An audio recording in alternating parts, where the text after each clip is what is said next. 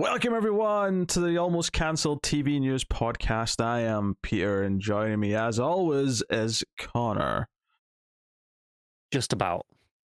It is the final Almost Cancelled TV News Podcast of the year. This will be our last one until 2023, which isn't that long away. It's only a couple weeks. It's like 2 weeks, yeah. Yeah, but there's we're not going to be back on day one. Well, no, but it's usually not that much news during Christmas week, so this will be the last one of the year, and then we'll be back maybe a week into January. So have no fear, we will return, but we actually have quite a busy episode to wrap up with.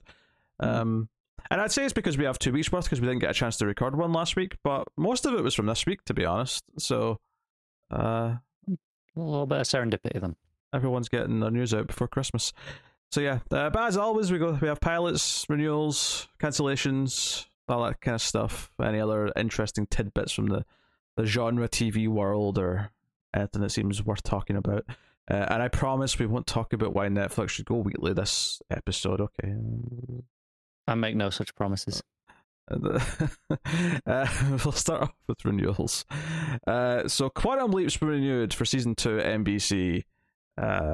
So that's good for you. I know you've been watching it, but I know it was allegedly it was on the bubble. So I don't think it was as on the bubble as you seem to think it was. I've seen so many articles talking about being on the bubble.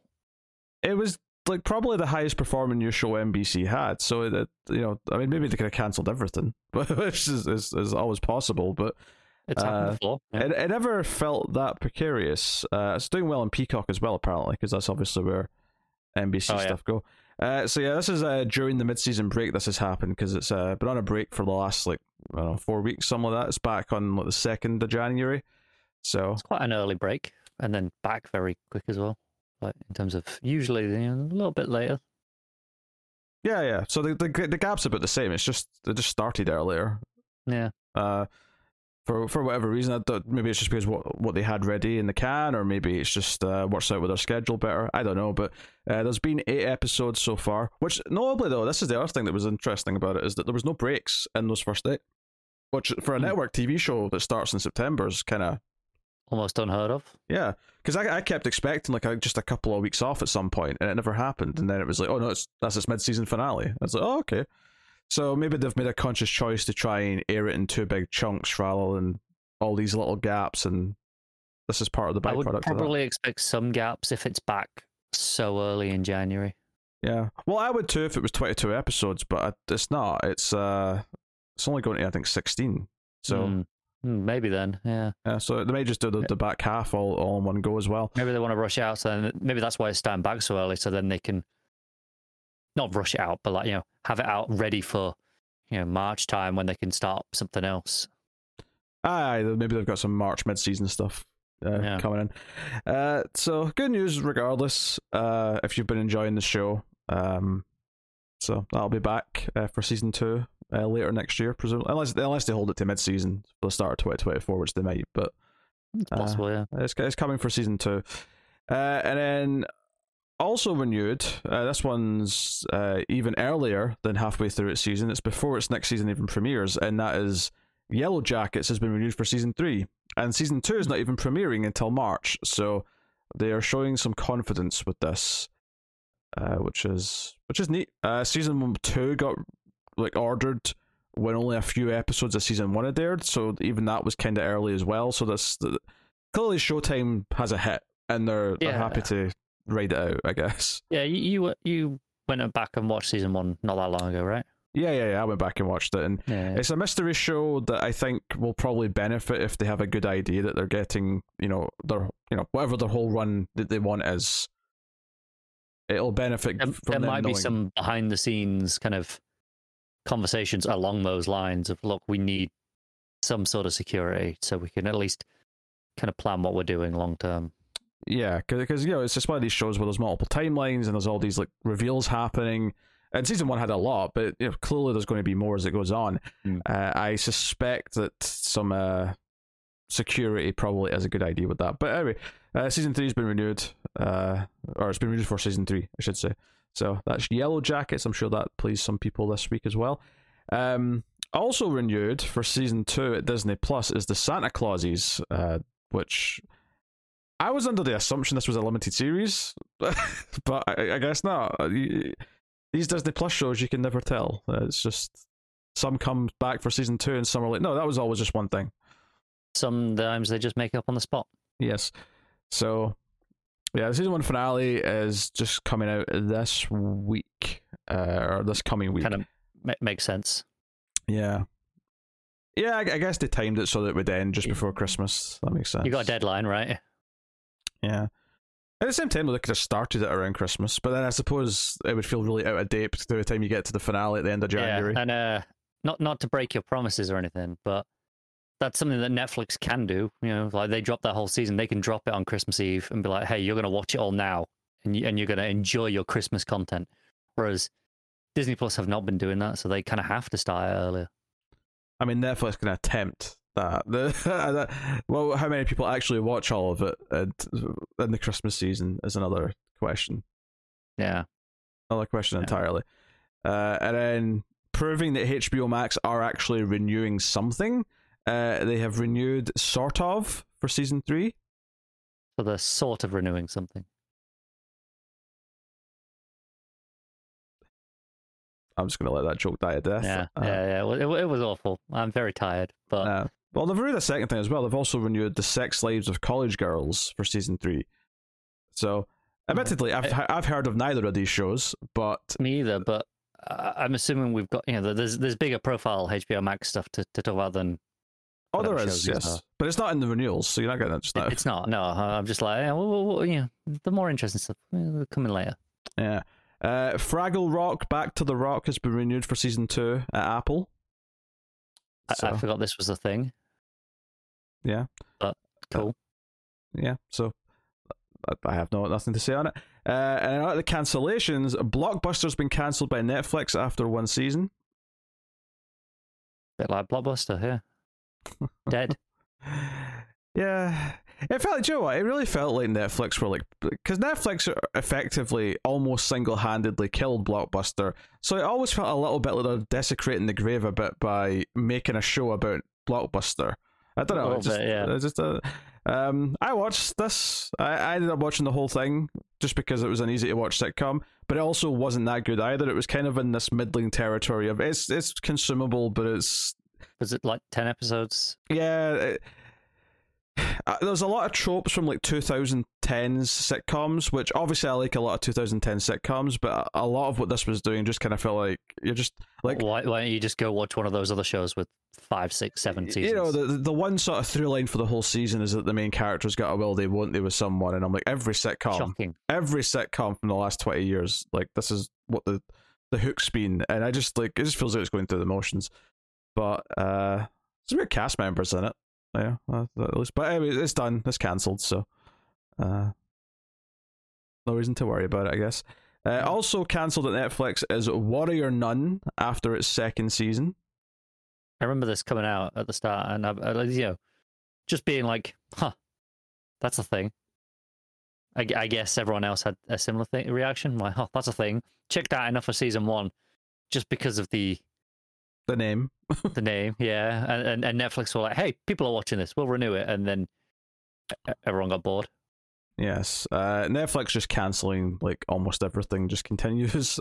Although, that said, HBO Max are kind of effectively doing the same thing now. The only thing that's saving some HBO stuff is the fact that HBO, the channel, is independent from it and still making its own decisions. Yes. At least For now, at least, yeah. Anyway, still in cancellations, Shantaram has been cancelled by Apple after 1 season, which is notable because Apple don't tend to cancel things after 1 season. So, either they're getting a little tighter or this was particularly poor performing by their standards. Yeah, I don't know what this one was. I don't remember. This was Charlie Hunnam. Blandy McBlanderson. Yes, so maybe the show was Blanderville. Yeah. Yes. Very possible. I mean, like I saw it was coming out. I put it on the pilot vote on Patreon. I think it got like 0 votes. So because everyone looked at it and went, "Nah, that's bland." Yes. So that's that. Step Up has been cancelled at Stars after 1 season. Okay. Yeah. So there you go. Although technically this was actually season 3, but seasons 1 and 2 were on a different network, so this is its only season on Stars. Oh, okay. So they did a rescue season. Did it get an ending? I don't know. I mean, maybe your article doesn't mention that, but no. I don't think it says. If that was me and I got a rescue season, I'd be damn sure to write something safe, right? Oh yeah. So there's another worrying trend that's been happening recently, and this is another example of it here. Minx has been cancelled at HBO Max.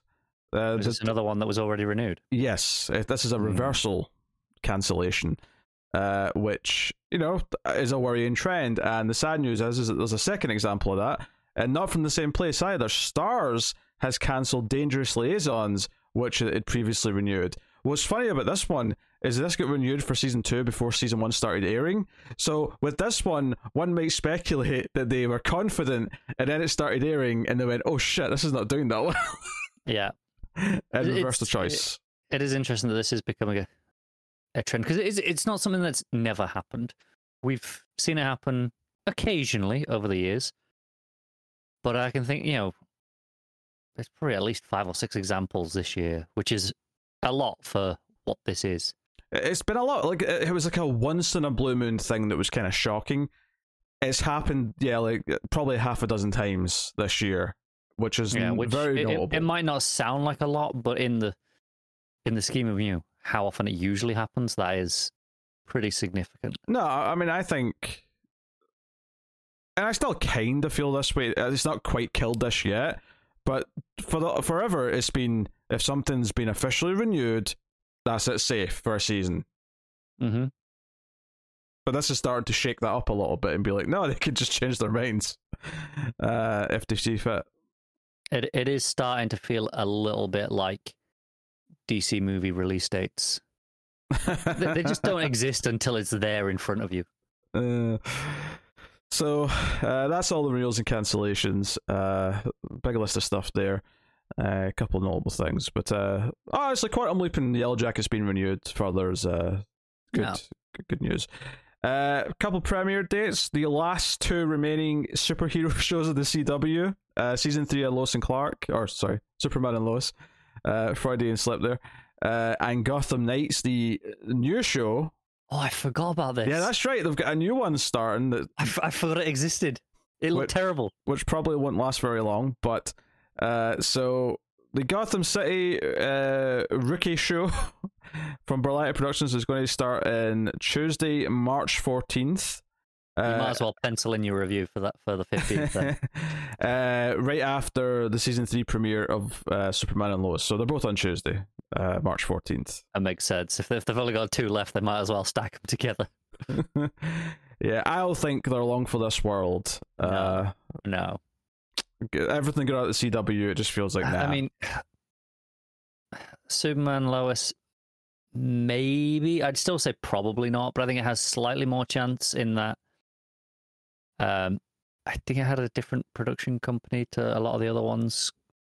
I agree, it's got a better chance. It's just got a bigger name recognition, if nothing else. Yeah, whereas the other one, I think it definitely fits in the CW vibe, at least from the trailer. But they seem to be wanting to get away from that traditional CW vibe. Yes, so, they want to move on to something else. So I can't see it lasting. Luckily, I don't care because it looks terrible. But you know, but all the same. Party Down, Stars is doing a revival for Party Down, which you know, is, why? What do you mean why? I mean why? Have you ever seen Party Down? Not enough of it, but like, what? There's so many revivals and stuff now. Like, I'm just that's what I mean. Like, why? Party Down was a decent show though. They got 2 seasons. Yeah, but has it got like a huge clamoring for it? Like, well, it was kind of infamous because they wanted to do more, but because they took too long to like lock in all the cast, they all signed on for different shows, so they just couldn't because all the cast got locked up. You know, Adam Scott ended up in Parks and Rec was like one of the examples. So that sort of time, you know, you can sort of time when it was because of that. But everyone's back except Lizzie Kaplan, which is a shame because she was one of the main people from the show. But Anywho, this is coming on the 24th of February, which is a Friday on Stars. So, yeah. Yeah, I'm sure it'll probably be decent entertainment. Yeah. I mean, it might be, yeah. I remember thinking the original was entertaining enough. It's got a good cast, so, and I guess they all freed up from their other projects. So, well, they mostly freed up. Well, apart from one, I guess. I don't know. Is Lizzie Kaplan even like? What was she in these days? I don't know. I feel like I hear her name in like a lot of production stuff still. Yeah, I don't know. I've not seen her in anything in a while, but I don't know if I'd say she's the biggest star. I'd say Adam Scott's a bigger star at this point. Probably now, yeah. Obviously, you had Parks and Rec, and he's done a handful of movies. He's got Severance, the Apple Show, just Severance, this past year. Yeah. So I would say he's the bigger star now, but so I don't think it's necessarily a question of like she's too big for it, but maybe she's just locked up in something or whatever. Yeah. I was definitely not suggesting that she's too big to bother. Yeah.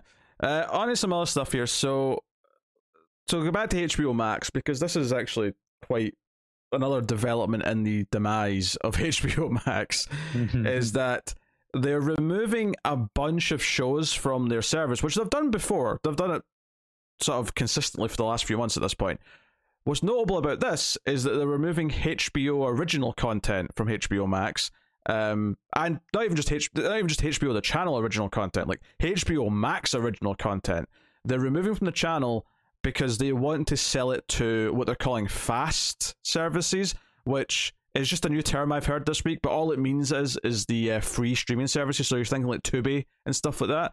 Basically, ad-supported services where they're making money from giving it to them. So that they're licensing it out rather than having it on their own service. Why they can't have it on both? Maybe that's what I was saying. I wonder if it's part of the agreements they've got in place with these other companies, if they are there already.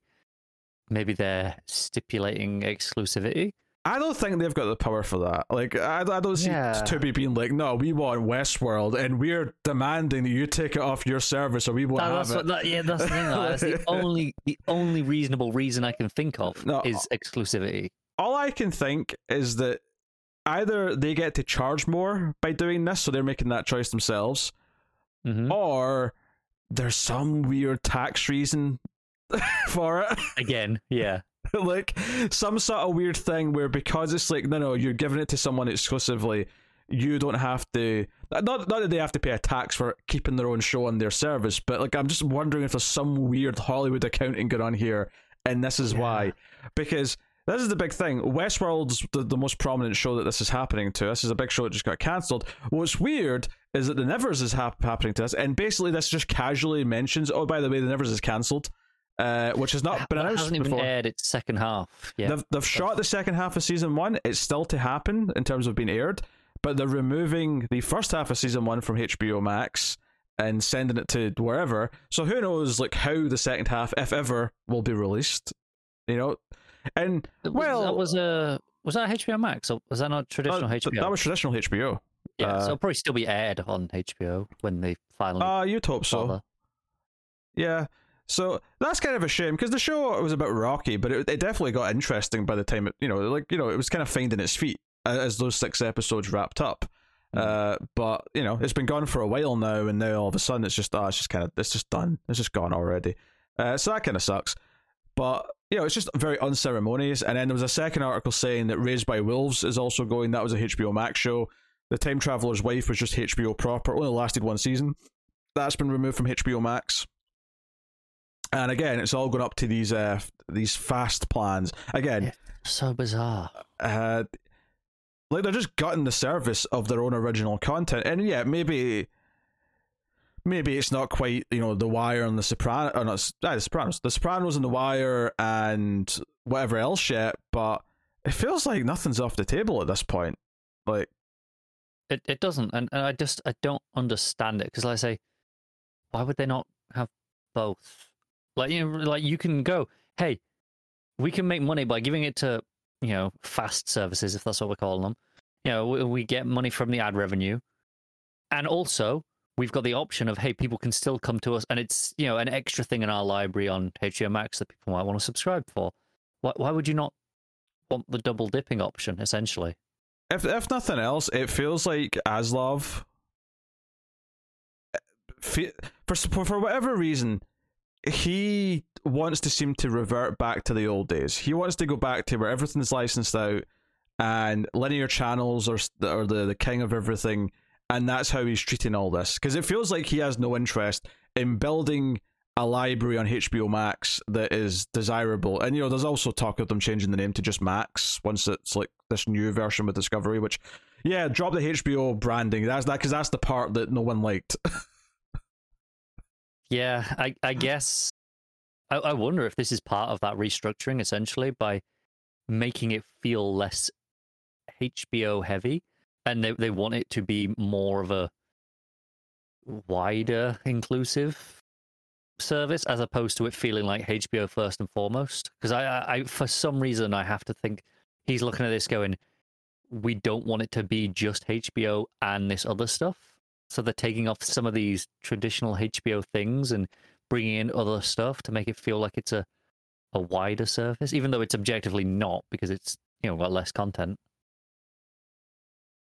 It's baffling to me. I don't understand the choices being made. I feel like all it's doing is crippling the service, which might be going up in price soon. And if it's going up in price and you're taking away content, and I don't get it. I don't get any of it. It's not a good look. It definitely feels like, why would anyone trust them to like release their content at this point? Like, you know, it feels so up in the air, and like things can just be taken away and locked in a vault forever because it saves them some tax money.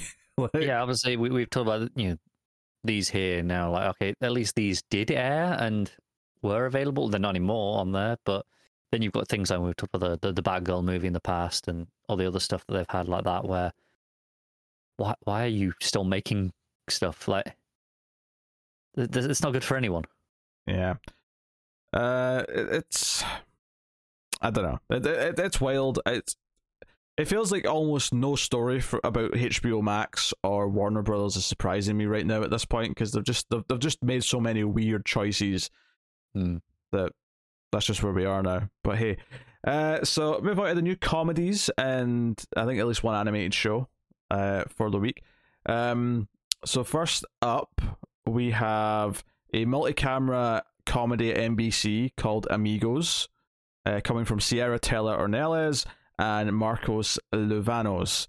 And they'll be drawing inspiration from their own lifelong friendship for this.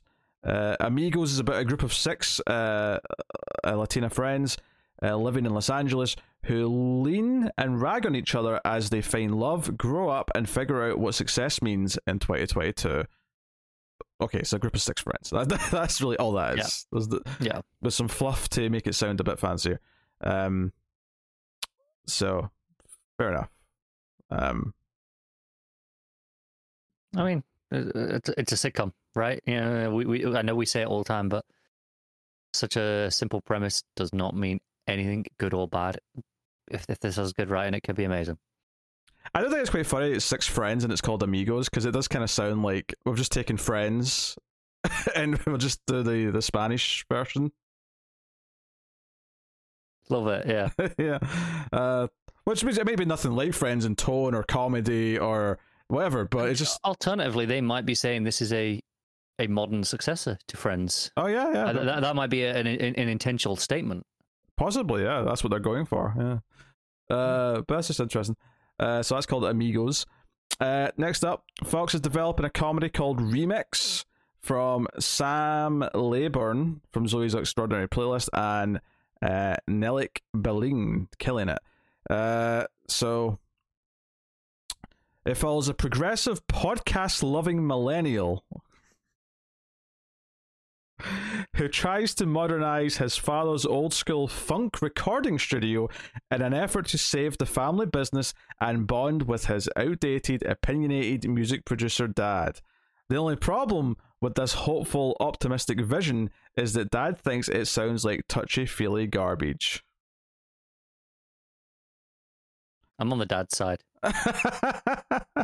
All right, Boomer. Yeah. save the family business and bond with his outdated dad. I was thinking that's a bit professional and personal.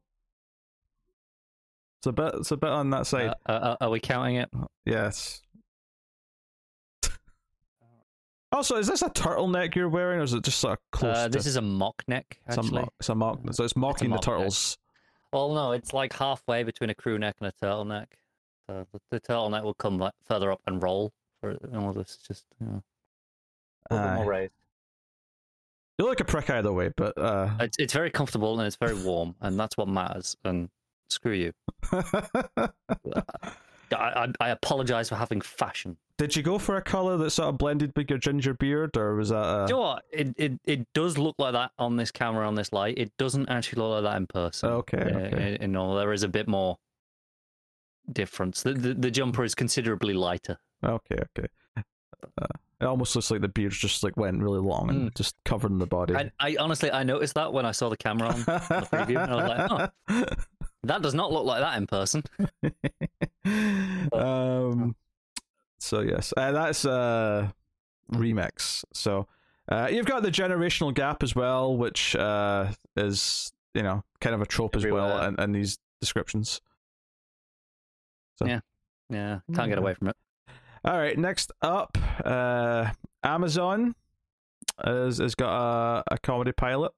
It's ordered a short half-hour comedy called Lifted, starring Ivy Woke, Veronica Taylor, Kate Godfrey, and Annie Marie Elliott.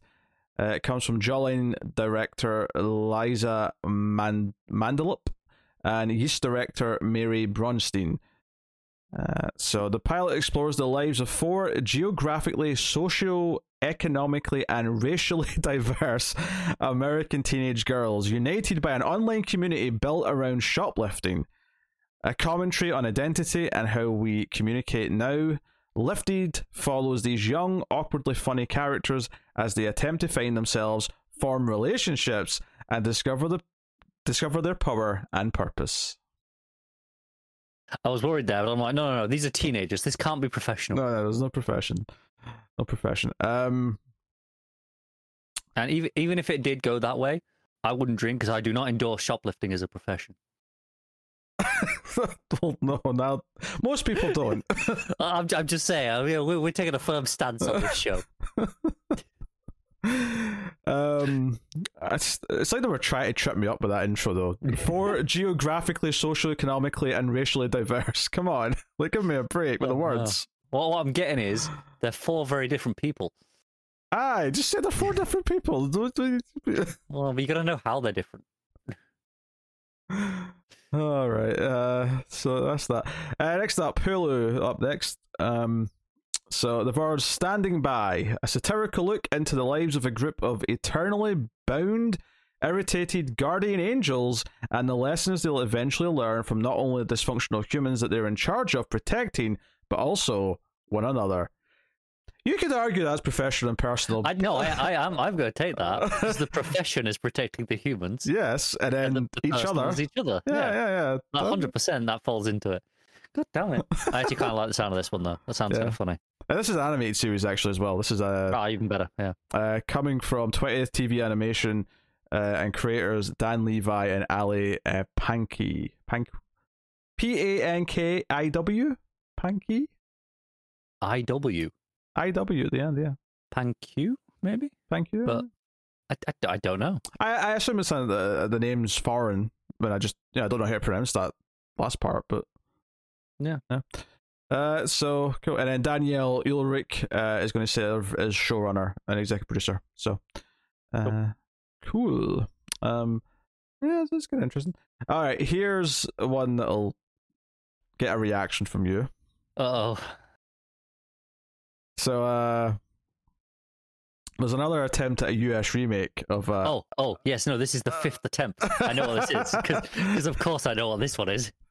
Yes, Peep Show is getting another go in the US. Just stop it. You can't do it. Clearly, you've tried 4 times already. Stop it.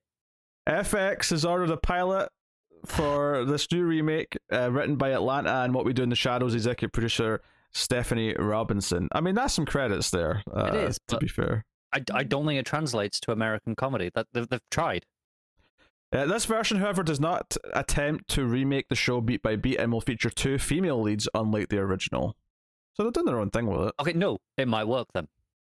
Because no, this is the thing. All of them have tried to do is they tried to use the same characters, and every single time it's felt like, that first, especially the first season, the first episode of The Office, the US one, where it's just like cringing. It's like, why are you watching it?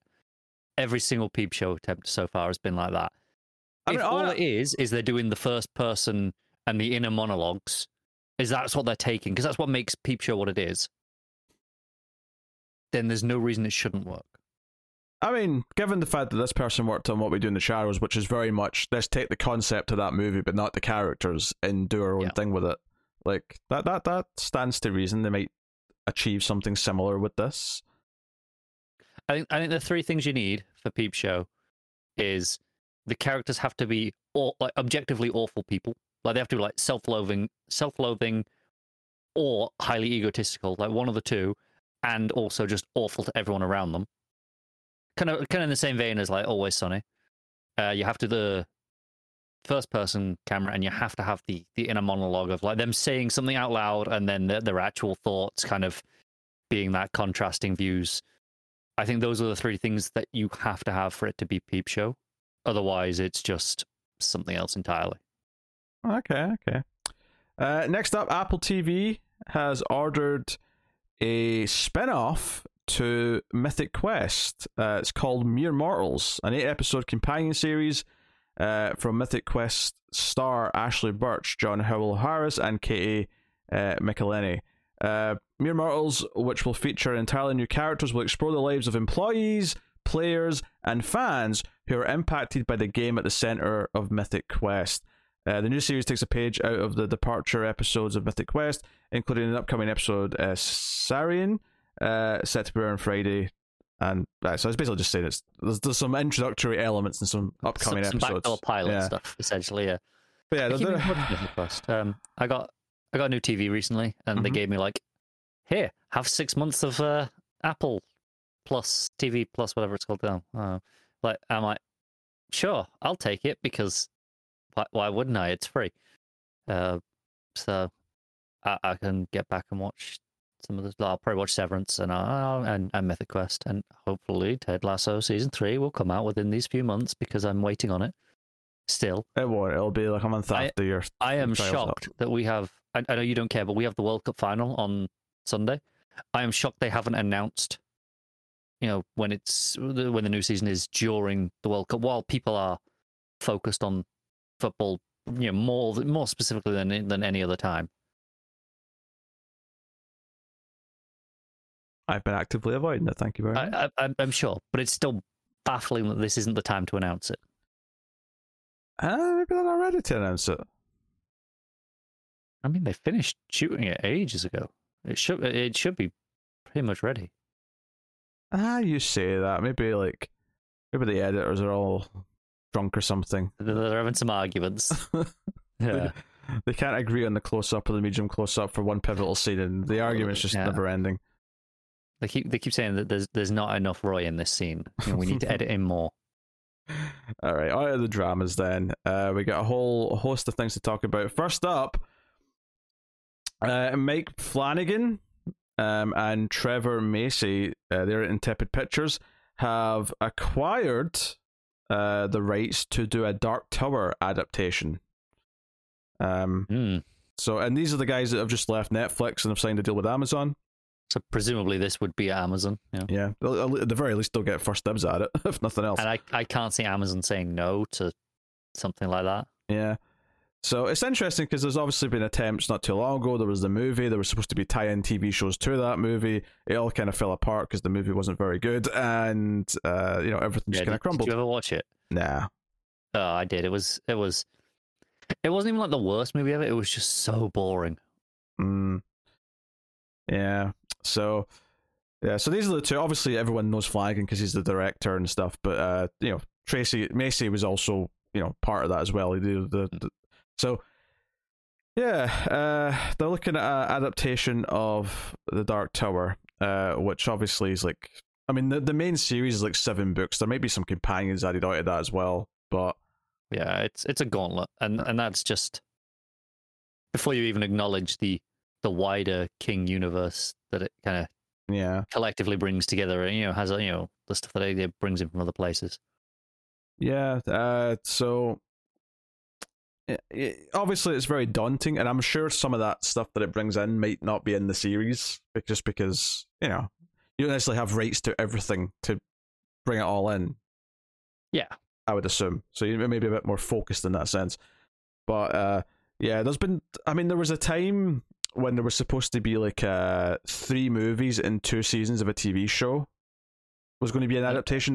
This was like an early 2010s thing where it was going to be movie, season of TV, movie, season of TV, movie, and that was going to be the big grand. So for some reason, this idea of like doing like both movie and TV for Dark Tower has been like an idea for a long time.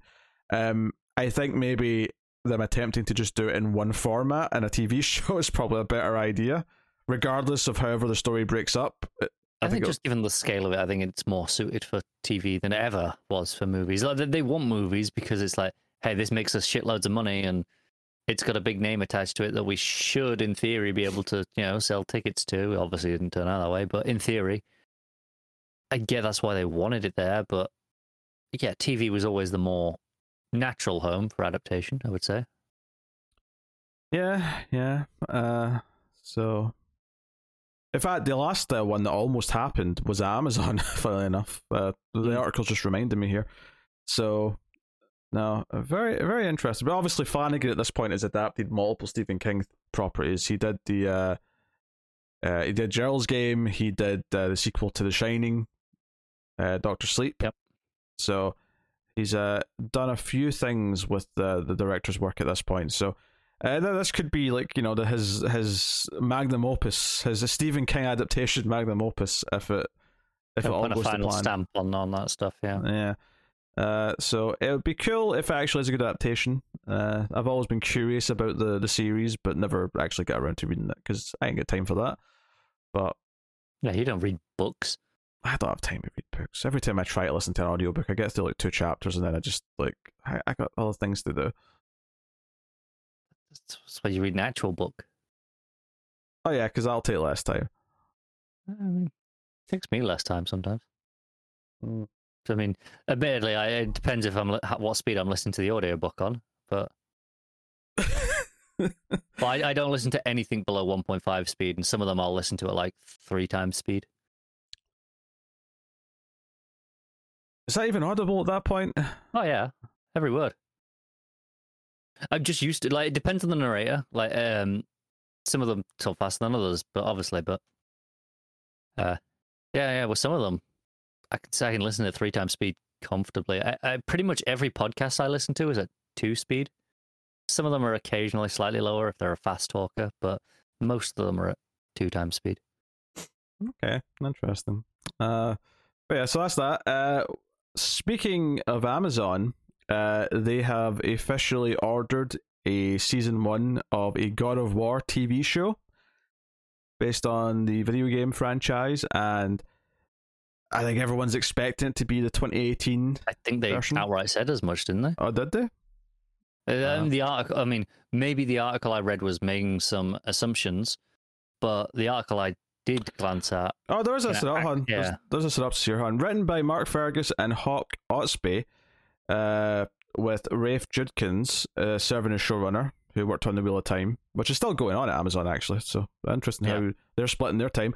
The series follows Kratos, the god of war, who, after exiling himself from his blood-soaked past in ancient Greece, hangs up his weapons forever in the Norse realm of Midgard. Yeah, so this is the 2018. When his beloved wife dies, Kratos sets off on a dangerous journey with his estranged son to spread her ashes from the highest peak, his wife's final wish. Kratos soon realizes the journey is an epic quest in disguise, one which will test the bonds between father and son, and force Kratos to battle the new gods and monsters of the fate of the world.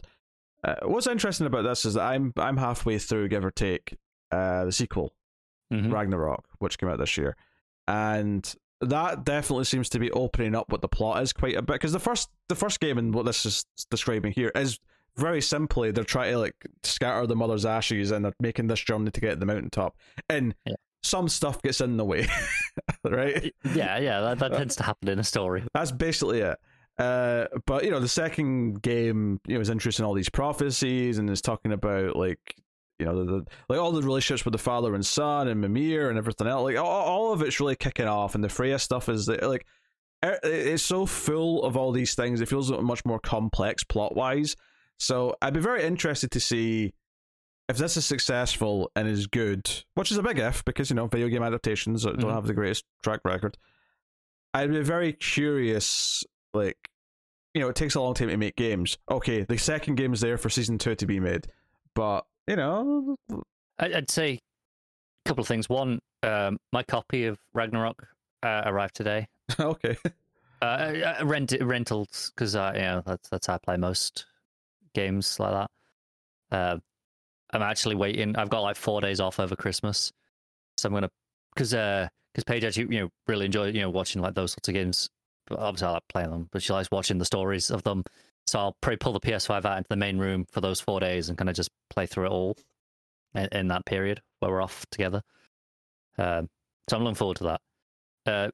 From my understanding, though, Ragnarok is a significantly longer game than the first one, so that's probably you might even have 2 seasons worth of content. So you could probably get a 3-season show out of the 2 things, especially if they start including some side stuff. Possibly. I will say, though, that would be maybe a pacing issue, because having played half of Ragnarok, I do think the first half is a little slow at times.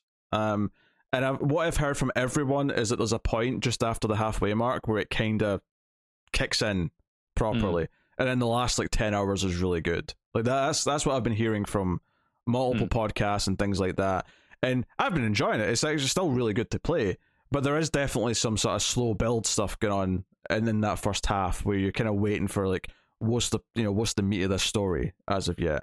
And I think I'm right at the crux of that, actually. I'm just about to get to that point where I am. There's always a danger of that. I would say, again, with the caveat that I'm inherently not super excited, despite I love the God of War games, especially the 2018 one. I'm not like I can just go play it again. I don't really need a TV show. It's the same way I feel about the Last of Us show, right? Where I'm like, I mean, sure, cool, it might be good. Probably will be. Last of Us specifically. This one remains to be seen. But, do I really need it? But I do wonder, in terms of the adaptation of the pacing things, maybe if they take some notes from what they did with The Expanse, where maybe season 1 isn't the entirety of just the first game. Maybe they can kind of split things up a little bit funnily, and kind of we have some stuff halfway through a season, as opposed, or halfway through a game, we kind of split things a bit differently to where we might expect, like The Expanse did, with where it split its books. I'm not against that in theory, but I'm just wondering, like, is there any, like, having played the first game, is there any way you could end that in terms of a season before the end of that story and it not feel just kind of undone? Possibly not, but I think you can go the other way and do have that done in, let's say hypothetically, 8 episodes, and then you can have 2 episodes or 5 depending on what the order is. I don't know if it says in that article. I don't think so, but I would imagine it's 8 or 10. That seems to be that was my assumption, but like if it's 10, for example, which is a pretty common order, you can have 8 episodes being that first game, and then you can have a couple of episodes kind of being part epilogue, part covering, if not the start of the next game, maybe some of that kind of early beats, kind of filling in some stuff there. There's some license to maybe kind of stretch some things around. I don't know. I think having not played Ragnarok yet, I think it's easy to get hung up on just like, okay, this is where this ends and that's where this season ends. So, but maybe we can shift some things around with an adaptation, and maybe they can be smart about it.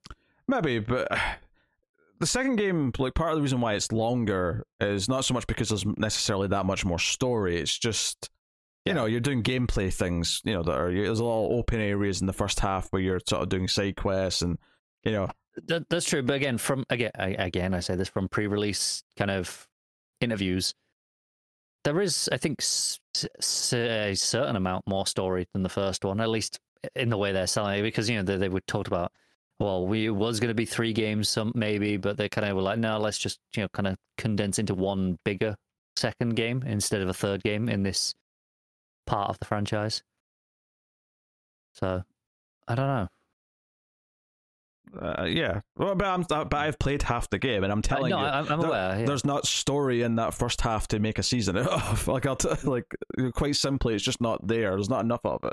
So I don't think. I mean, maybe there's like a neater split point later on because it's so packed in the last third that you could do it that way. I don't know, but I'm just saying, like, games take so long to make, and if that's the source material for this show, then they might hit a point where they're waiting on the next game, or they're basically looking at the script for the game before the game's even out to actually start working on the next season or whatever. This is what I'm saying. There is only 2 games in this Norse saga of God of War, which is what the show is. There isn't going to be a third game. Maybe not in the quote unquote Norse saga. There's going to be a third game. There's going to be another God of War game. Yes, of course there is. But if this show is specifically adapting the Norse saga, then I don't know. Like they're not ordering this thinking we're only getting 2 or 3 seasons out of it and that's it. Like that might all be ends up being, but they're ordering this with the hope that they can keep adapting and keep going because it's a big TV show. That's what they want.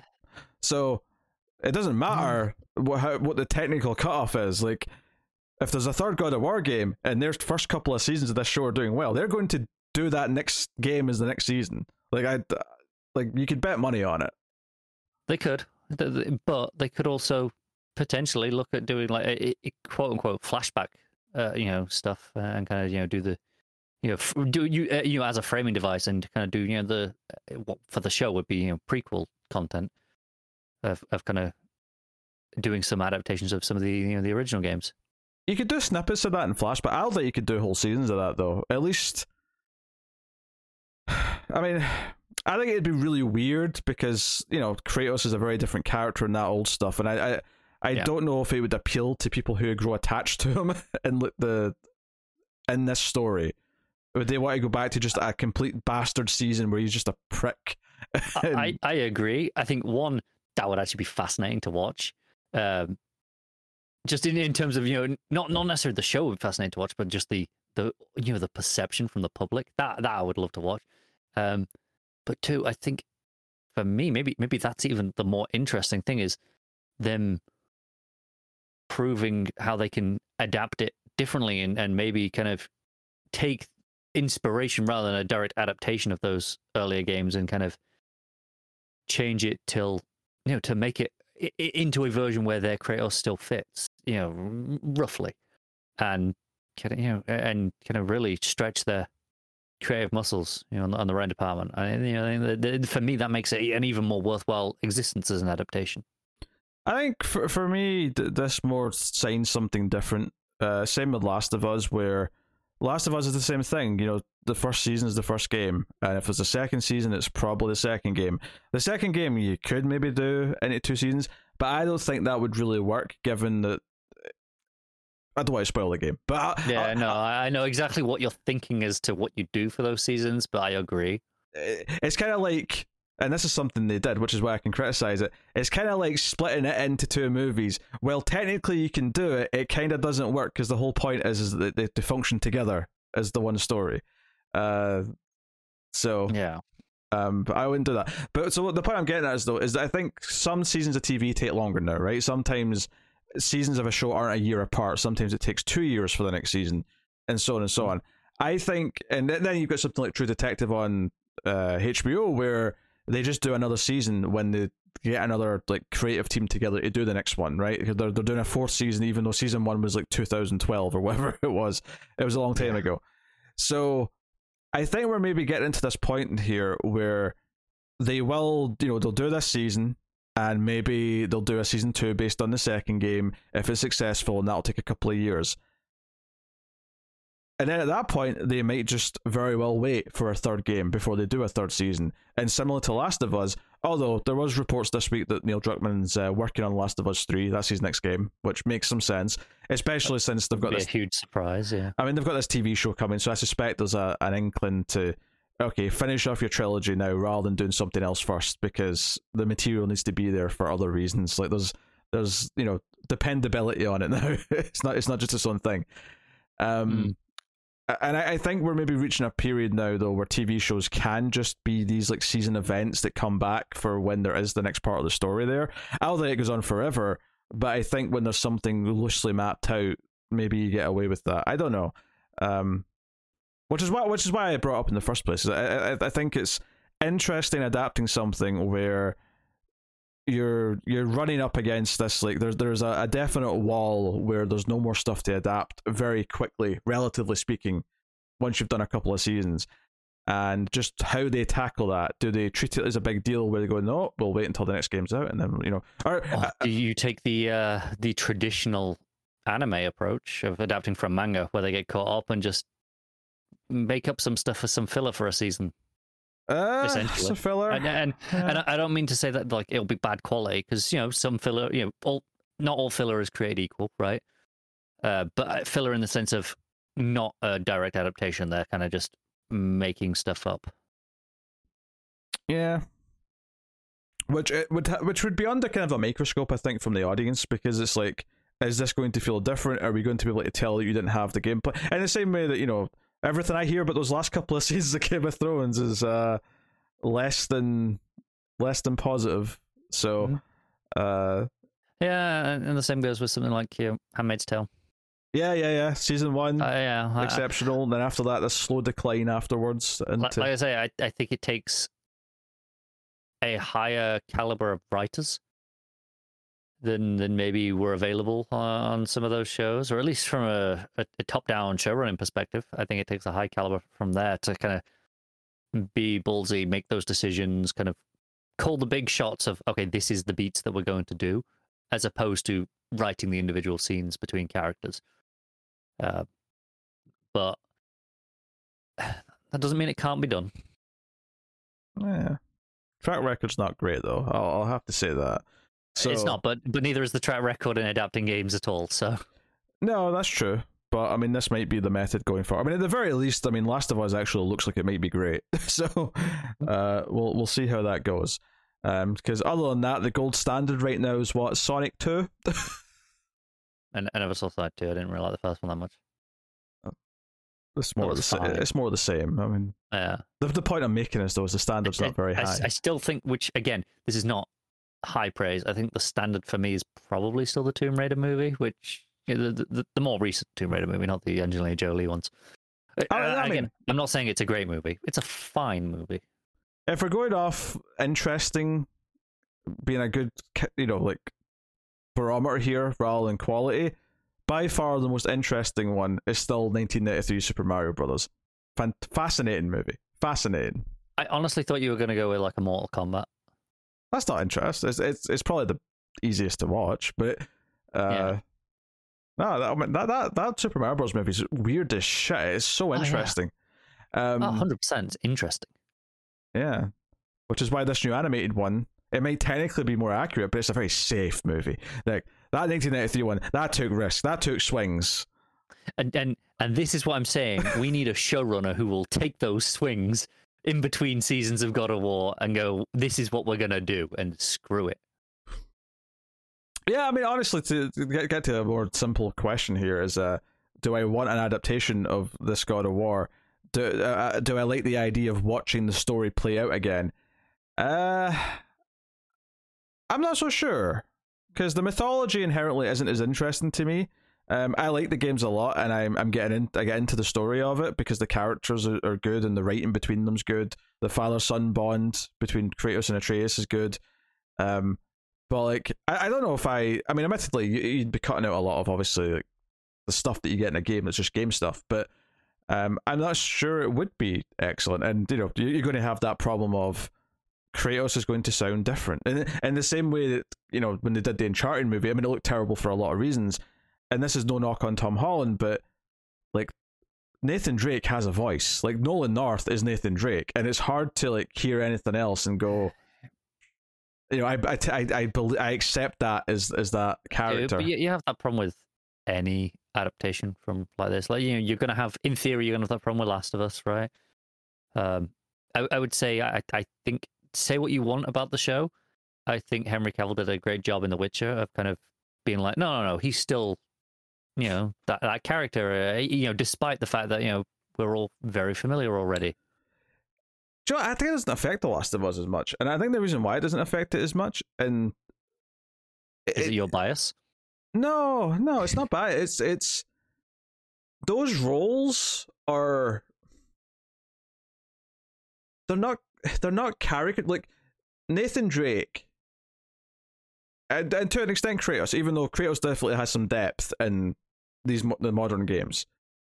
They're very, like, I don't want to say one note, but they're very, like, they're big characters, whereas Ellie and Joel in Last of Us feel like characters in a drama. They feel like anyone could play those roles as long as they're good actors. They feel like it's more about the human drama of it. Whereas Kratos, like Nathan Drake, he's got this weight, he's got this try. It's like trying to say anyone else should be Indiana Jones other than Harrison Ford. Kratos has got such a distinctive voice that it is like imagining. It's like when people, it's when they did Metal Gear 5 and they replaced the guy who did Snake with Kiefer Sutherland, and everyone was like, "This is weird. We don't like it. It's not him." It's a bit more like that. I don't think with Joel and Ellie you quite have that same. Yeah, don't get me wrong. I'll always think of the video game versions first, but it's very different. I don't. You don't watch. I don't know. Like, sure, there's actors in, like, say, Better Call Saul that, we can't imagine someone else playing those roles, but I wouldn't say that, if they ever did, like, some sort of thing where they wanted to have a cameo of a character but didn't have the actor anymore, it would be distracting because we're so used to that actor, but I don't think it would be because that character just boils down to, like, a couple of simple notes, if that makes sense. I think I get where you're coming from. I don't know if I fully agree. Maybe I'm just more used to hearing different takes on characters. I listen to, like, a lot of, like, audio dramas, especially like Doctor Who stuff, and a lot of, like, that earlier stuff. It doesn't have those doctors, right? It doesn't have those actors. They're not, either not around or they weren't available. Various reasons. And I'm just very used to hearing kind of replacements and things like that. So maybe I'm just more used to having that stuff, and maybe that's why this doesn't bother me as much in terms of those adaptations. I think it just varies just on the character. Like I say, Kratos is such a distinctive voice and look and personality, and honestly, like, you brought up Witcher, but I had that problem with Witcher. Like, I thought Henry Cavill just didn't feel right. Like, he never did. Which doesn't matter now because he left it for Superman, and then DC said, "Lol, sorry, we're not doing any more of that." So that's all irrelevant now. But there is, I think it's different from, like, adapting comic books and books, because you have a performance, you have a voice, you have a look that's like, you associate, that's more closer to an actor in a movie already, that it's harder to accept a different one. Sometimes you can easily switch because some roles just lend themselves to, like, different actors, but sometimes it's just like, no, that role is that person, and anyone else just feels wrong. It's weird. I don't know. Maybe this is, again, something like my love of, like, Bond, where James Bond's very much a caricature of a character, right? Traditionally, not a lot of depth, but I've been played by how many at this point that I'm perfectly willing to just go, yeah, sure, there's another one. And then maybe part of that is just you're used to it with that character, and maybe just the more it happens with other characters, the more you just get used to it with them. Yeah, but I think part of it's also a tone thing. Like, that's Bond's this pulpy, light-hearted thing. It's a bit hard to accept, like, say, like, a new sequel to The Godfather that recasts, like, Al Pacino or something. It's like, oh, this is wacky. Like, why is the main character of this, like, drama, this in-depth, thoughtful drama? Not that anyone's hankering for a fourth Godfather after the third one, but I'm trying to think of an example where it's. See, this is fascinating, because this feels like a complete counterpoint to your argument that you had before, where with Joel and Lily, the real people, anyone could play them, just as long as they're good actors. as opposed to the caricatures. Whereas now you've just gone the opposite way. I've gone, oh, they've got, it's we can't just have any actor. It's got to be him specifically. I mean, that's a fair point, and that counters what I said before, but I was just using that as an example of like someone who's famous in a role. I was using that just to counter your thing saying any role can be replaced at any point, and you just get used to it if it's the same character and over again. Like, I'm not so sure, like, some roles, if you replace them like 5 times, I think all of the ones that came after the first one will just all feel false. It doesn't matter how many times you do it. I think only if the performances aren't good enough. They can have good performance and someone can still be miscast. They can be miscast. Again, I'm assuming the casting is still, objectively speaking, good casting. It may not be the exact same person as the first one, but still good casting overall. I mean, this has kind of just evolved into a debate of this thing in general rather than anything specific to the show we're talking about. But it's just... I think part of it as well is that, at least in these other examples, the other person is done and you move on and you're in a new era. So if you're talking about Bond, you're done with the Connery era, and yeah, he did come back for that one weird one, but like other than that, you move on to a new era. Maybe some time has passed, maybe it's not, depending on what it is, because it just depends on the franchise or whatever. But I think what's weird about these video game examples is that they're concurrent at the same time, and we've not said goodbye to the other version yet. It's like, no, we're still doing this. We're still waiting on the third one. We're still waiting on the next part of these original version stories. But we're still also doing the TV show or the movie or whatever at the same time. And that makes it harder to deal with and sort of wrap your head around and accept. And it ultimately always makes the adaptation feel like it is this ancillary thing. Like, as good as it might be, and so far, none of them have been good.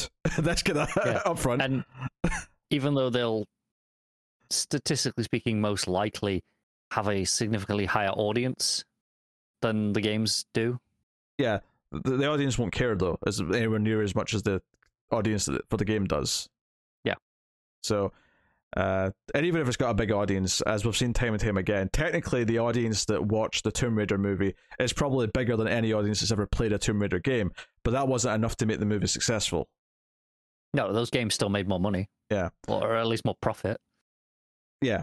So it's I don't know, it's an interesting thing to think about. And what's funny is part of the reason why it doesn't bother me maybe as much with The Last of Us is something I can't say. But it fits into something I just said about having already moved on. Okay. Like there's kind of an element to it that. So I do wonder, like, if you're still waiting on like the next game with I've not finished Ragnarok yet, so I don't know who lives and dies. Like, so half of them could be dead for all I know. But like, assuming some of the characters are sticking around for a potential third game at some point, you're waiting for the next part of these stories, but then you get introduced to these other versions in the TV show. I just wonder, like, if that's part of the problem, is that you have this thing where you're not done with the other original version yet, so you can't like move on and accept the different version. That's possible. Like I say, having not played Ragnarok and you've not finished it, it's very realistically possible that game ends with. Please don't spoil this in the comments, anyone. Don't confirm or deny this. Just make this very clear. Just don't reference it. But it's very possible that Kratos is dead, Atreus takes his place, and that's what the next games will be, right? That's a plausible place that game could end. Yeah, and that would sort of both add into the idea that we're moving into a new phase, but it also backs up my thing. If you're doing a TV show, that very easily could be season 3 is like, okay, we're moving on to Atreus on his own. Again, I've not finished the game. I don't know if Kratos dies or not. This is pure speculation. Wild speculation, yes. But it just seems like a natural thing that could happen. The only reason why it might not is because Sony are saying, no, we want more Kratos games, so you're not killing him off. Kratos is an icon, right? Especially, Sony don't have too many of those that they can claim right now as their own anymore. It's kind of weird because Sony... They have a lot that they're associated with, but there's not a lot that they necessarily own. Back from the PS1 days, but it's kind of funny because their games moved into this kind of big, like, narrative, like, more thoughtful storytelling. So Like Joel and Ellie are absolutely they're two of their big characters, but they're just not mascots in the same way that a Crash Bandicoot is. And even like I said, Kratos is a deeper character now for sure, but he has a very distinctive design, which makes him more of a mascot still. Yes. So I don't know. It's just interesting thoughts. We went on for about 20 minutes there. Yeah. On that. So I apologies if you didn't care about any of that conversation, but we'll move on to something that I definitely do not care about. But good news for Henry Cavill, because he gave up Witcher to go do more Superman, and then James Gunn and co got this role of being the head of DC's like universe, and they said told him to piss off. And told him to piss off because, and quite rightly, I think they're making the smart choice. Start from scratch, burn it to the ground, and just start fresh. Which leaves like the 4 DC movies that are still to come out in a weird place of like, why should we care about any of these? Because they're all just... It's a ballsy choice, I think, especially because, you know, James Gunn was involved with some of those movies in that universe. Yeah, that's true. He's but, you know, he's putting his own stuff under the bus as well. Yeah, and he's writing the next Superman movie apparently. I don't think he should direct it. He doesn't feel like the right choice for me for a Superman, but that's you know, that's a whole other discussion. Yeah. So they made all those choices. They're starting from scratch, and like I said, that leaves Aquaman 2, Shazam 2, and Flash all just maybe. Yeah, well, whatever. So it's like, okay, I guess we'll just shit all those out so we can get to whatever the new stuff is. This is obviously separate from the Batman sequel because that's separate from the universe anyway, and separate from the Joker sequel. Yes, which, you know, don't remind me it exists. I am wildly fascinated by. I don't want to know about it. But so Henry Cavill finds out, no, that's not happening either. We're going to go with someone younger to like be Superman potentially for a while. Which once upon a time was supposed to be Cavill, but then everything just kind of shit the bed. Yeah, that was like a decade ago. Yes. Yeah, it's 9 years ago, Man of Steel. Yeah. You know, time's moved on a bit. So, luckily for him, there's one other thing he loves other than Witcher. And that is Warhammer 40k. Which I can get behind. And once again, Amazon are behind like almost everything we've talked about drama-wise in some form. They're not necessarily officially attached to the Dark Tower thing yet, but they're probably going to be. So, do you know what it is? Yes. Amazon got money. They want their big hits. They want to like set their you know, they've got the Lord of the Rings show, which I was just going to say that's what this is interesting, because remember before Lord of the Rings, like in that few weeks before it started, there was all that talk that this is make or break for Amazon you know, video. You know, they're big, high profile things where if this flops, they're kind of done not in making content, but in terms of making content on that scale. And I think the fact that they're announcing, you know, things like this that clearly need scale, and I'm assuming they're going to give scale. You know, God of War, you know, Warhammer, means they were presumably quite happy with Lord of the Rings' performance, despite them not actively, you know, saying that. Yeah, but at least financially, it seems to have done well. I mean, the word of mouth didn't seem to be that great on it by and large. It's a fine show. I love. No, there's one episode I love. There's a few episodes I think are pretty good. You know, they're like, you know, it's TV, right? It's good TV, but it's not like amazing TV. I don't think any of it is bad. Oh, I made that very clear. I don't think there's any point in the show where I'm like, this is bad. I do think, I think the reveals and stuff towards the end of the season were, I felt predictable, but maybe that was just me being overly familiar with the lore already. I don't know. Well, I didn't like the pilot that much. I mean, admittedly, I'm not a Lord of the Rings guy, but you know, I'll give you this. I stuck with the Lord of the Rings show and watched the entire season, whereas its rival of the moment was, you know, the Game of Thrones show, which I kind of fell off after 3 or 4 episodes. Yeah, but everyone who liked that though said it was great. Like that got way better praise. It online. did, but I completely fell off that, whereas I stuck with the Lord of the Rings one. Well, yeah, I was too busy watching something else that was good. I don't remember what Andor. at the time. Andor, it was very good. It wasn't Andor, no. It just should have been Andor. It was really damn good. No. So anyway, yeah, Henry Cavill's attached to star and executive producer in Warhammer 40k for Amazon Studios, who have acquired the rights to the game. This is like an ultra nerdy thing that, despite the fact that I am I would describe myself as fairly ultra nerdy. Warhammer is like another level deeper. Like Warhammer is something I do not understand. I know it's like a tabletop thing where people paint models. I know that 40k specifically is like a sci-fi version of Warhammer. It's the main kind of version of Warhammer. Yeah, but I don't understand it. Like, there's video games that come out every so often from Warhammer that are really successful and popular. I don't know anyone who actually plays any of them, but they're very successful. I saw a preview review for the next one that's coming out. I think it's called Rogue Trader. Looks fantastic. I'm definitely going to be playing that Warhammer game. I haven't played any of the games. I have read quite a lot of Warhammer books at this point, especially 40k books. There's a lot of them written by Dan Abnett. Do you know what Warhammer feels like to me? Warhammer feels like to me those overproduced cutscenes that Blizzard make for their games that look really expensive but just feel like the same thing every time. Yes, they are. It's oh no, okay. It is, you have to enter Warhammer, especially 40k, knowing and being fully aware that it is satirical and ironic. It is not. It is grimdark fantasy, but it is not to be taken seriously, and it knows it's not supposed to be taken seriously. It's supposed to be over the top and stupid, and this commentary on everything. Well, I've got a little description here that they've given for the show. Warhammer 40,000. Does anyone ever say it that way? No. Yeah, just 40k. Warhammer 40k.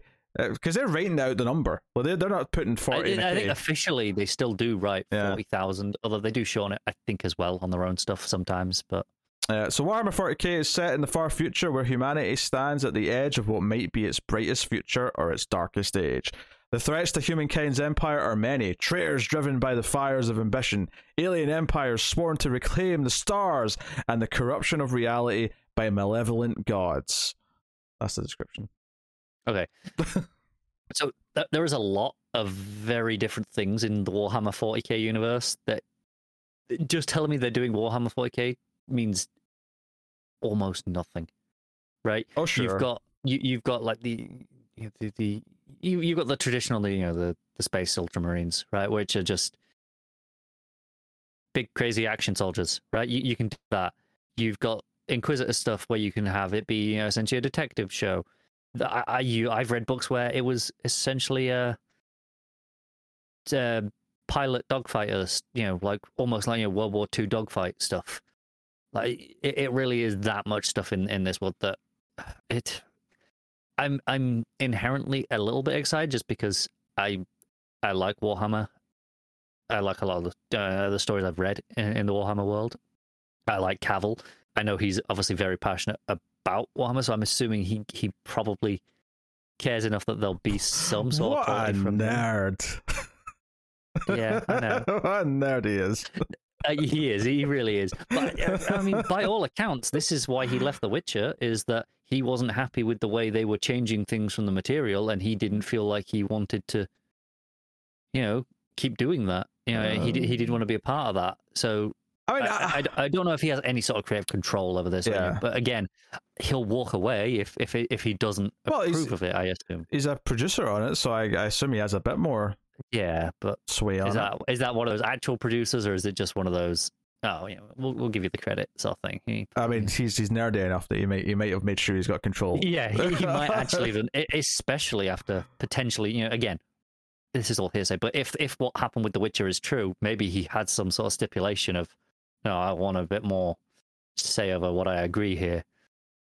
Yeah, I'm making fun. Like, I have nothing against Warhammer as a thing. It's just like a whole side of nerdom that I've never looked at, and it just looks overly complex. And especially when I compare it to those Blizzard like trailers for their games, like Blizzard lore as well just looks like unapproachable to me in a way that just feels like, I don't know. I think what makes Warhammer surprisingly approachable is so many things are like sectioned off, so you don't need to know everything. You can kind of just pick.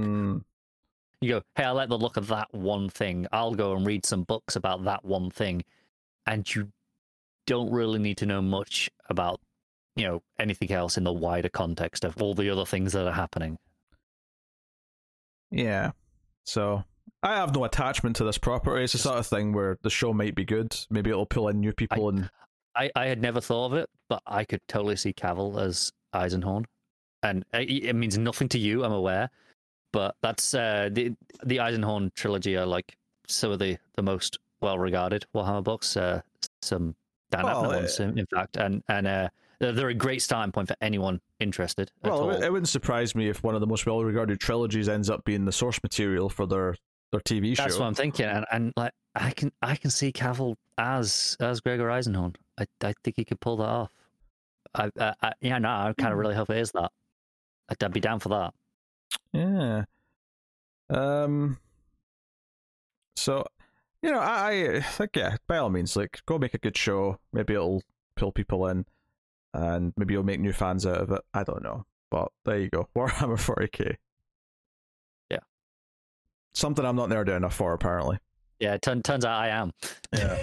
And I mean, no insults to anyone who is, for the right. Well, I'll insult Connor happily, but everyone else, I will say, mind. I don't play with the miniatures primarily because, boy, they're pricey, and I do not want to get caught in that hobby because, I can't keep up with that. Yes. Well, let's move on then. Let's get some other TV dramas. People have heard us talk about video games or stuff equivalent to video games for the last, 40 minutes at this point. Yeah. So, moving on. Jake Gyllenhaal is going to... Oh, he's in negotiations anyway, to star and executive produce in a show at Apple TV Plus, a limited series called Presumed Innocent, from David E. Kelly and J.J. Abrams' Bad Robot production company. Okay. Presumed Innocent was a novel. It was published in 1987, and it was even turned into a 1990 feature film starring Harrison Ford. Actually, that sounds kind of familiar now that I've pointed out. Yeah. So it tells the story of a horrific murder that upends the Chicago prosecuting attorney's life when one of its own is suspected of the crime. And Gyllenhaal will play Rusty Sabich, or Sabic? Probably Sabich. I go to the hard ch because I'm Scottish, but it's probably Sabich. Yeah, probably. The Feverian prosecutor suspected of killing a close colleague when the evidence begins to point to him, and that was the role that was played by Ford in the movie. So maybe this is an attempt to try and flesh, because obviously a movie, you've got 2 hours. If this is 6 hour-long episodes, you get to flesh it out a bit and do more of the book. Into that mystery. Yeah. So I could see, and Apple, if nothing else, I think they've got some great shows. I think they've got some not great shows. Most of the stuff they make looks like it's got money, though. So I think they're willing. I mean, they're a very rich company. I think they're willing to commit to at least looking the part. Yeah. And then speaking of Apple, we got another show from them here. Taron Egerton is working with Apple TV again. He worked with them on Blackbird just recently. That was out this year. So he's working with them again on Firebug, which is inspired by events surrounding the notorious California arsonist John Leonard Orr. So, based on a true story, this one. Blackbird creator Dennis Lehane is working on it as well. So he's working with the same team. It's basically they're getting the band back together and doing another story. So Firebug will follow the troubled detective and an enigmatic arson investigator played by Rocketman star Egerton as they pursue the trails of 2 serial arsonists. I mean, that as much as it doesn't necessarily sound that different to a lot of things, I feel like they don't tend to be chasing arsonists. I feel like that sounds a little bit more unique versus just a killer, because it's usually just a killer. It is usually just a killer. Look at Connor being such a cat person now. I hate this. Oh no, you were. He does not leave me alone. You were petting him there. Oh no! I have to. He literally goes just to my hand and just will not stop until I give him some attention. Aye. Very annoying. As he deserves. No, he does not deserve. He deserves. I am busy. or I am sleeping is usually the point where he decides now is time for attention. Oh dear. So yeah, former firefighter Orr was an arson investigator for the Glendale Fire Department in Southern California. Initially hired to understand and track down cases of arson, he became a convicted serial arsonist himself. So he was the arson investigator. It was an inside job. It was an inside job all along. He got corrupted. He was found to be the cause of a spate of high-profile fires across California in the 1980s and 90s that led to tens of millions of dollars in damage and 4 deaths. His nicknames included the Pillow Pyro, Frito Bandito, and the Coin Tosser. The Coin Tosser? I don't know where that one's coming from. I don't know, but I love all of them. Frito Bandito, that's a great one. Orr's modus operandi was to set fire in stores while they were open and populated. That's pretty dangerous. What the hell, dude? Using an incendiary timing device, usually comprising a lit cigarette and 3 matches wrapped in a ruled yellow writing paper and secured by a rubber band. He also would set small fires, often in grassy hills, in order to draw firefighters, leaving fires set in more congested areas unattended. Oh, this guy's a complete prick. Like, he's setting small fires to get to distract the fire department, and then he's going and setting bigger fires elsewhere. Come on. Grade A word I'm not allowed to say. Honestly, this almost sounds like something the Joker would do. A little bit. This is a Gotham City supervillain level of nonsense. So yeah, definitely see why they're making a story about him. And honestly, given all the sort of wildfires that happen in California, that's a big problem. These days, this especially feels quite egregious. So it does. It's a real dick move. So that sounds like an interesting story, at least. So it does. There you go. So I guess that means Egerton is going to be doing an American accent. Very good. Probably. I feel like he's done one in something or other. He probably has. I don't remember it being great, but I mean, maybe they'll give him an accent coach.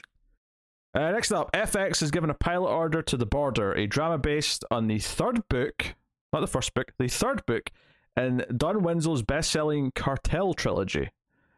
This is coming from Daniel Zellman from Damages and Bloodline, Shane Salerno from Salinger, Avatar sequels, and FX Productions. As in the movies, the Avatar sequels? That's an interesting thread to throw in there. So Zellman will serve as writer and showrunner and executive producer alongside Salerno. So The Border is an epic saga that reveals the dark truths about America's failed 50-year war on drugs, taking us from the streets of New York to the poppy fields of Mexico, the jungles of Central America, and the White House. The Border explodes the myths, and that is explodes, not explores. I didn't say that wrong. Yeah, I just assumed you did, but no, it's not going to say anything. So no, it's an intention. I guess it's an intentional play on words. It explodes the myths of the drug war through the intertwining narratives of characters on both sides of the Mexican-American border.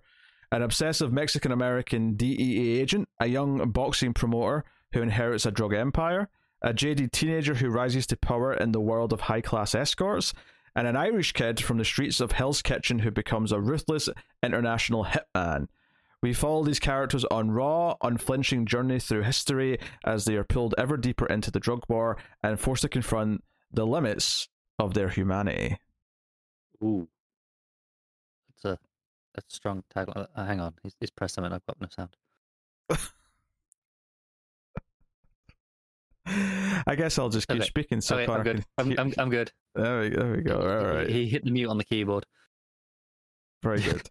Very good. Good cat. All right. So, I mean, that sounds like a crime show. I mean, by and large, it definitely does. Yeah. It's got a lot of different types of characters at the very least. But it could be good, but again, it doesn't. From the description alone, appeal to me that much because crime show. Yeah. No, I concur. I concur. All right. Next up, NBC is developing a family dramedy called For Better and Worse from creators Ian Dietschman, or probably Diekman in that case. Deichmann? I suppose. And Kristen Robinson. I almost saw something and said something like just on autopilot because I saw the word Kaplan and I thought, Aaron Kaplan's Kaplan Entertainment. No, apparently Rachel Kaplan's company, Absecon Entertainment, is what's just not as catchy, is it? No. So yes, written by the pair that I mentioned anyway. For better and worse, will follow the evolution of one couple intercutting between 3 different stages of their marriage: when they're just starting out to date, when they have young kids, and when they're empty nesters. Didn't we talk about something pretty similar to this not that long ago? Yeah, but I think that one had them like after like they got divorced was one of the stages. This is You might be right. Yeah. so this one's similar concept, but maybe not as sad an ending. Maybe until one of them dies. Oh, possibly yes. So there you go. Next up, NBC is given a script commitment with penalty to a sci-fi medical drama. An interesting combination of words there. So it's just a doctor on a spaceship, right? So this is untitled right now, but it's coming from Joshua Troke, who worked on Good Sam, and Extant in Riviere creator. Oh, Extant. I only watched the first episode, but that was terrible. So, but that's Mickey Fisher who did that. So, written and executive produced by Troke, the untitled Joshua Troke project. Catchy title. Yeah. Follows the hard-working team of doctors caring for the pioneering residents and thrill-seeking visitors on the United States' first lunar colony. Oh, it's so different to any other medical drama in history. It just happens to be on the moon. Yeah. That's it. That's it. It's just a medical drama. Happens to be on the moon. It's this is like it's a buddy cop, but one of them's a thing. It's a medical drama, but it's on the moon. I'd say like this is just adding like cost to it, but then I'm thinking, nah. I mean, they have to build sets anyway. Like it's really they get a couple of CG like establishing shots and they can just reuse them. So I don't know if actually if anything, it's just a good excuse to never have exterior stuff. That's true. Everything's an interior set. You never have to like have a scene in the street, all right? So you can just yeah, that's good. That's a good point. Yeah, maybe once or twice a season you have to do a moonwalk and do a little outdoor thing of whatever. But I imagine most of it you can just do as indoor, like even more than I would expect from most medical dramas. You can just do as indoor sets. Yeah, that makes some sense. All right, still NBC. They're developing The Chase, a crime drama from Supergirl alumna Izzy Tesfaye Izzy Tesfaye. She played Jimmy's sister. I vaguely remember that being a thing. Yeah. Yes, and she's actually writing and producing this, so she's sort of she'll act at it as well, but she's doing the creative side here. In The Chase, when undercover CIA agent Robert Falls, just Robert. I thought his name was Robert Falls because I was expecting also, a full name. Wouldn't be an unusual name for a character of this type. Yeah, it's not though. It's just CIA agent Robert. Just Robert. Agent Robert. Is it just weird? Is that weird? Is that weird to just give the first name? I don't know. It is very weird. Or even Unless if it's his surname. Maybe it's his surname, but even still, I feel like. I guess it wouldn't bother me if it was obviously a surname, if it was like Agent Roberts. I was just going to say, if it was Roberts, then you'd be like, yeah, okay. But because it's Robert, it just sounds... Anyway, when undercover CIA agent Robert falls for his target, Catherine, everything changes. Their Bonnie and Clyde escape goes sideways when they're captured by the American government and forced to use their opposing assets and skills to find some of the most wanted criminals in the world, all while learning... the other isn't who they thought. So this is buddy cop solving crimes, but they're both yeah. Like one was a criminal and the other one was not a criminal, but is kind of a criminal now because he tried to run away with her. Yeah. Oh, also I'm pretty sure that was personal and professional. Yeah. Kinda. Yeah, learn each other isn't they thought. That's personal, yeah. It was professional. Learn each other and solve the crimes, right? Yeah. So assuming the crimes are still a professional capacity and not just a little hobby on the side they've got. I doubt it. I'm sure they've been forced to do it. Next up, we're over at ABC, and they've got a medical show. Who doesn't? So yes, they've ordered a pilot for medical drama, The Hurt Unit. Comes from Promised Land creator Matt Lopez and former SEAL Team showrunner John Glenn. Not the astronaut, I assume. You never know. The Hurt Unit follows a highly skilled team of trauma surgeons and nurses who race into the field to treat their patients who won't make it to the hospital in time. When the sick and the injured can't get to the ER, the Hurt brings the ER to them. The Hurt's coming for you. That's not what you want to hear as an emergency patient, is it? Don't worry, the Hurt's on the way. Oh dear. Oh god, how many generic medical shows? I mean, I guess the gimmick here is that they're going out to location, which is slightly different, I guess, but not that much. You know, Yeah. if anything, it's more like a fireman show, like a firefighter show, where they're waiting for their call and then they go out. Yeah, it is a little bit. Yeah. It's basically just that, but with medical stuff rather than the fires and whatever else firefighters do. Oh, all right. Well, let's go to some CBS. CBS has ordered its first series for the 2023 to 2024 season, so this is a little bit early. They're doing this. It's called The Never Game. It's a new drama series that is going to start and be executive produced by Justin Hartley, who's a hot topic on the TV landscape after This Is Us. Yeah. So, yeah, because ABC ordered something with Milo Ventimiglia, so all the stars of that show are getting things. It's not surprising, is it? It's easy marketing for them. Be like, so, hey, look, we got one of them. Based on the best-selling novel by Jeffrey Deaver, The Never Game features Hartley as a lone wolf survivalist, Coulter Shaw, who roams the country as a reward seeker, using his expert tracking skills to help private citizens and law enforcement solve all manner of mysteries whilst contending with his own fractured family. Okay. I will drink for that in just a second. When they say reward seeker, I'm pretty sure they mean bounty hunter. It's in quotations, so yeah, I mean... Yeah, I'm pretty sure just bounty hunter is what they're looking for there. That's not politically correct to say anymore, though. It's not politically correct to call someone a bounty hunter when that's their job. Well, it's not bounties anymore, is it? We've been beyond bounties. It's Milky Ways. It's open contracts. It's like... Do you know what's so funny is that I don't think bounties are a thing in the US. I don't think they are. So no one got that joke but me. No. So congratulations. Hey, all three of our UK listeners got that. I really hope so, because if not, where have you been living in the UK? Oh dear. Also, everyone should move on from bounties. They're all... I think bounties and Milky Ways, and this is a UK Milky Way, because a US Milky Way is a very different thing. A UK Milky Way and a bounty, I like about the same. I think they're both nice alternatives to the typical chocolate bar, which is usually a combination of the same things. You're insane. One, clearly the superior answer is Snickers. That's the only chocolate bar that matters. Two, bounties are objectively just terrible. No one likes them. That's why they got rid of them out of everything. Tons of people like bounties. They literally sell versions of the chocolate boxes at Christmas without bounties because that many people despise bounties.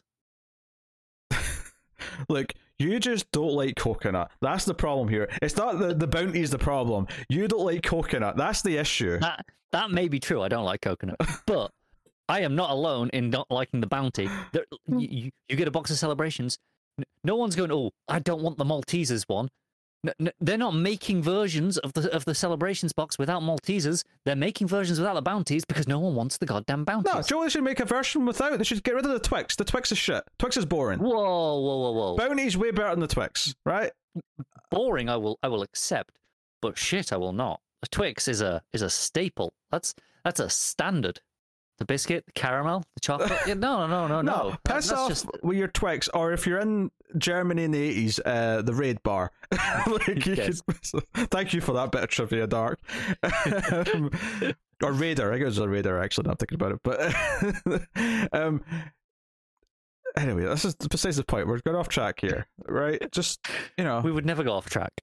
I just, like, of course, the Maltese was the best one. That's no one's disputing that. But, like, Bounty and the Milky Way are probably like 2 and 3. Like that's insane.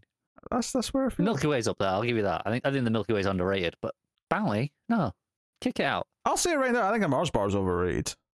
Do you know what? Again, all this is in the context that I haven't been able to have chocolate in like 4 years. When I could have chocolate, even a normal sized Mars bar, every so often I get a craving for a Mars. I'm like, ooh, go on. I love a Mars. It's too sickening. And I get about 3/4 of the way through. I'm like, I'm sick of this now. Every time. But the little bite-sized ones that you get in celebrations, I see. I can eat them. Look, they're not unpleasant. It's chocolate, caramel, and whatever the Mars part is. But Nugget. Well, it's nugget, but it's not like Milky Way is also nugget, but it's a different type of nugget. Yeah, Milky Way's like soft nugget. Aye. But this is why the Snickers is better. You take the Mars and you add in nuts. I mean, nuts are a good addition to most chocolate bars. I don't dispute this. No.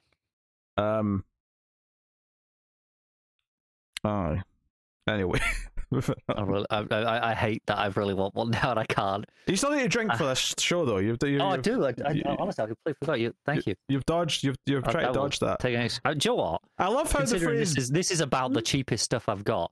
I'm really enjoying this tonight. I love how the phrase bounty hunter led to a 5-minute debate on chocolate. It was important. Well, I'm on it. Galaxy's better than Dairy Milk, right? End of discussion. 100%. Again, I have the same problem where too much of it and it's a bit rich for me. Sure, but like in small doses, 100% better. Yes. And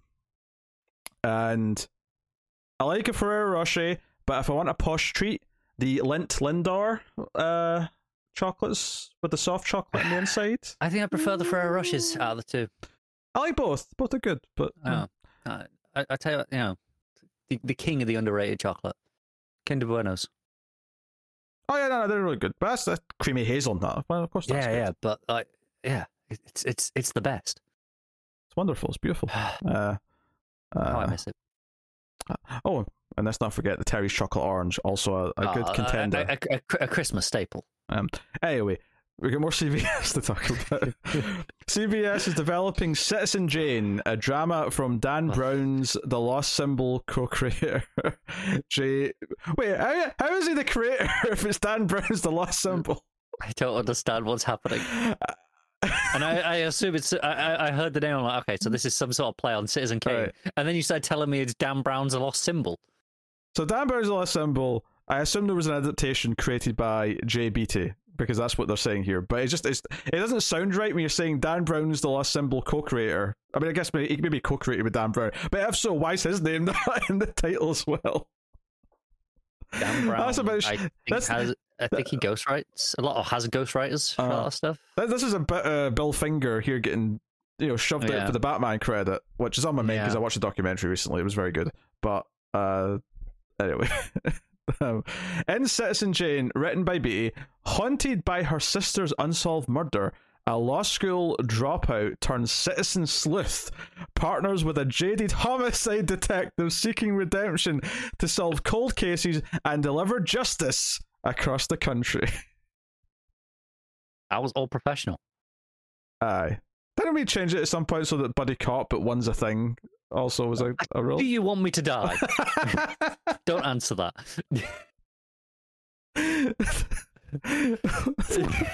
Buddy cop, but one's a law school dropout.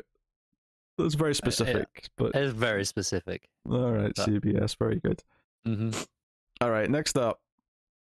Final story, but there's 2 shows in it, so... God, are they both CBS as well? They're both CBS. Okay. So, Donnie Wahlberg, everyone's... Well, he's a Wahlberg.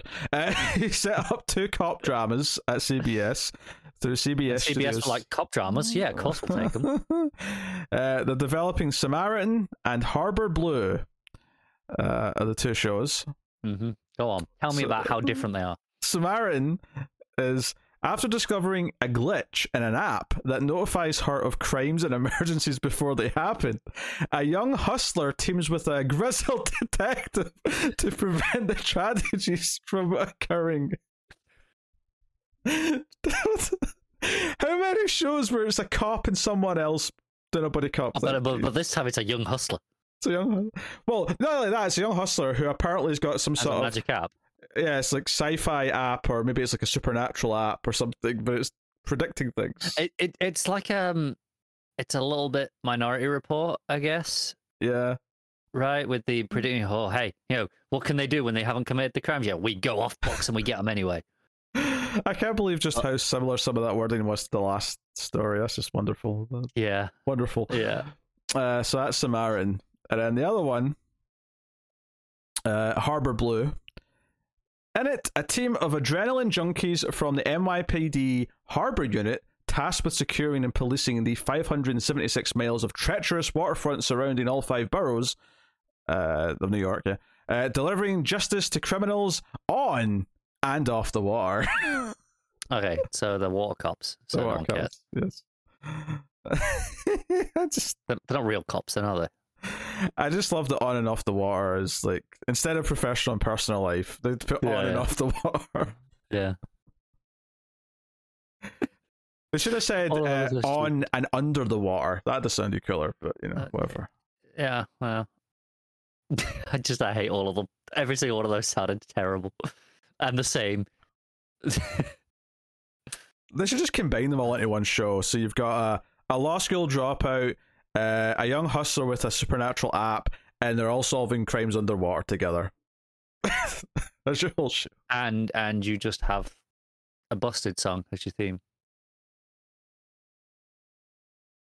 Whatever reference you're making here, I'm not getting. Year 3000, because they live underwater. I still don't get the reference. Is that a song that they've got? Yeah, Busted. It's like that one song that everyone knows, Year 3000. I don't know that. Not much has changed, but they live underwater. That's the lyric. How do you don't know it? It's like you're making me feel like I'm the one who should be stupid here, but this is one of the most well-known song lyrics. Look, I was just a little bit old for Busted when no Busted one's too old for Busted. Okay. I was too busy enjoying. I don't know. Limp Bizkit. What year was this? I don't know. Early 2000s. New metal. System of a Down. Yes, I was listening to new metal at the time. I wasn't paying attention to Busted. You could do both. I was a cat. Yeah. That's a claiming. It's a really good job that's an old chair because it has been ripped to shreds. Oh, yeah. Oh, trust me, I know my chair's been ripped to shreds. The cats just jump up and cause chaos. But there you go. That is the last TV news. The last almost cancelled of 2022. Which made it a good one. Yeah, I think. Because we brought this back in like April or something like that, and I think we've done like 20. This is like episode 27 of the year or something like that, so not too bad going, all things considered. But obviously, we'll be going through the whole year next year, so we'll have even more. And you can, support the show by going to patreon.com/MailFuzzTV and supporting us that way, or like, subscribe, ding the bell, let us know in the comments what you thought of the stories. What was the best chocolate bar? Especially if you're in the UK and it's relevant. That said, if I'm bringing in American chocolate, like a Butterfinger is really nice. Like, I have to admit, like, and Reese's peanut butter cups are also fantastic. Again, they're all right, yeah, but I'd still take a Snickers over anything. A UK Snickers. I think American Snickers are a bit different. I don't think Snickers are that. I mean, they may taste slightly different just because of different recipes. Because like, I've heard that they're different. Having recently been in the US and noticing that all drinks taste different. Like, Coke tastes different. Monster tastes different. They all taste different. Yeah. Let me say, like, a UK Snickers is the superior choice. But you've never had unless you have a nut allergy. You never had an American Snickers though, so you don't know that. No, but every American chocolate I've had has underwhelmed me in comparison. The chocolate, just on the raw chocolate. Oh yeah, the raw chocolate is, but there's nothing in the UK that like is like equivalent to a Butterfinger. A Butterfinger is a unique thing. I agree, which is why I'm saying Snickers to Snickers. I'm willing to put money on the UK one being better. And I'll give them points for the variety of Pop-Tarts. Like, the UK has like 2 flavors of Pop-Tart. It's depressing. I don't care for Pop-Tarts. I don't see the appeal. If anyone needed evidence of why Connor is worthless, doesn't like bounties, doesn't like Pop-Tarts. I'm not an 8-year-old who needs a sugary breakfast. I don't have them for breakfast. Do you know what I have for breakfast? You don't, but I have bran flakes and oat milk. I have like the most boring yet healthy breakfast that one could probably have. Oh, that's even more boring than mine. If I have breakfast, it's crunchy nut cornflakes. They're nice, but they're sugary. They're quite sugary. They are, but they got nuts in, so they're better. Wait, what are you having with your cereal? You can't drink milk. Oat milk. Oat milk's good for you. That's good for your blood pressure. Yeah, but it's boring, isn't it? It's not the same. It's really annoying with coffees because it doesn't steam as well, so you have to pay extra for the barista versions. And it's just oh, someone, get the violin out. There's a lactose ginger on the podcast and he's miserable. I'm always miserable. That's fine. I'm used to it. I should really say lactose intolerant. It sounds a bit weird for you to see your lactose. It sounds I'm a lactose ginger. You can milk him. Wouldn't recommend you try though.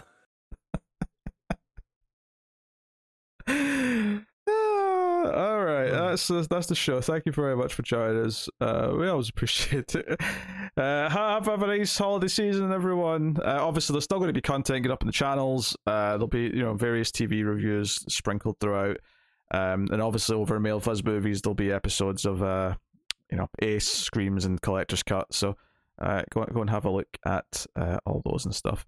The Avatar 2 review, for example, will be out early next week. So go and go check it out. But that's us. Thank you once again for watching or listening. We always appreciate it. Keep watching TV. Have you got any vanilla?